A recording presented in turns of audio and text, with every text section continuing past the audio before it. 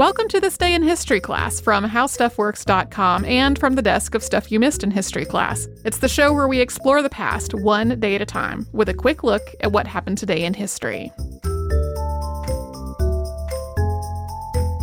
Hello and welcome to the podcast. I'm Tracy V. Wilson and it's December 8th. Christina of Sweden was born on this day in 1626 in the old-style Julian calendar, and in the new-style Gregorian calendar, that was December 18th. Her parents were King Gustav II Adolf and Maria Eleonora of Brandenburg. They were the king and queen of Sweden. And her father had grown very concerned about whether he would have an heir. Before Christina was born, her parents had been through 2 stillbirths and the death of an infant daughter.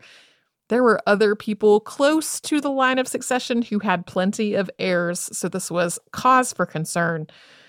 When Christina was born, slightly premature, and in a call, the midwives announced that the king had a son. And it wasn't until the following day, after a lot of celebration of the birth of a long-awaited heir, that the midwives finally admitted that they had made a mistake and that they should have said Christina was a girl. This has led to some speculation about whether Christina was intersex or whether her body was just ambiguous or whether it was a matter of poor lighting and the midwives seeing what they really wanted to see. Everyone really, really wanted a son. Regardless, though, the king decided to raise Christina as a prince. He warmed up to the idea of having a daughter, but he raised her in many ways as a son. As she grew up, this suited her just fine. She was not very fond of the things that women were expected to do during the day. And her father wanted her to learn to ride and fight and handle a bow, and she did all of that. Not only that, she did it really well. She really enjoyed it. Her demeanor was just not at all what people thought of as feminine. So it wasn't all that uncommon for royal girls to have the same education as their brothers and their male cousins, but it was pretty uncommon for them to have been as excited about fighting and hunting and whatnot as Christina was.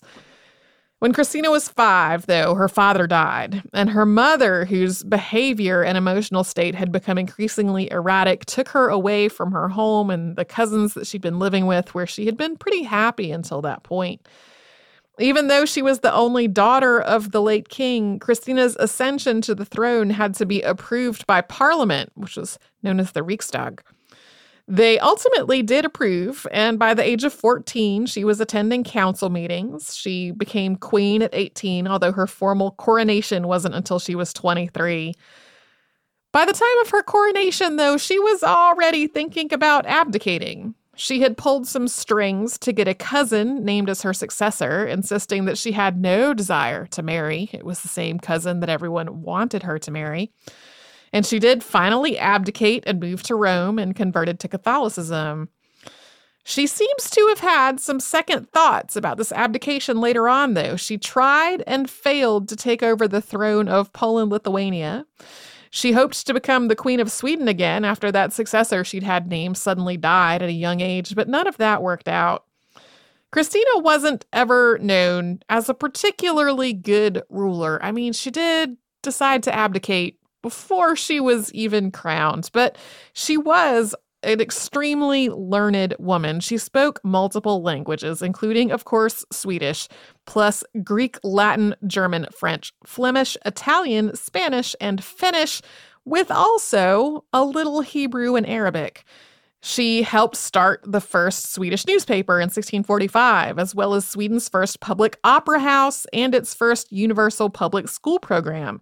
She collected a huge amount of art and literature. Her collection of books and manuscripts later on became part of the Vatican Library. So even though she was maybe not the greatest as a queen or a king, depending on how you wanted to look at it, she did other stuff pretty well, and she died in 1689 at the age of 62.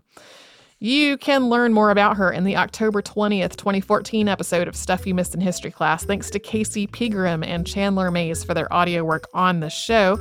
You can subscribe to This Day in History Class on Apple Podcasts, Google Podcasts, the iHeartRadio app, and wherever else you get a podcast.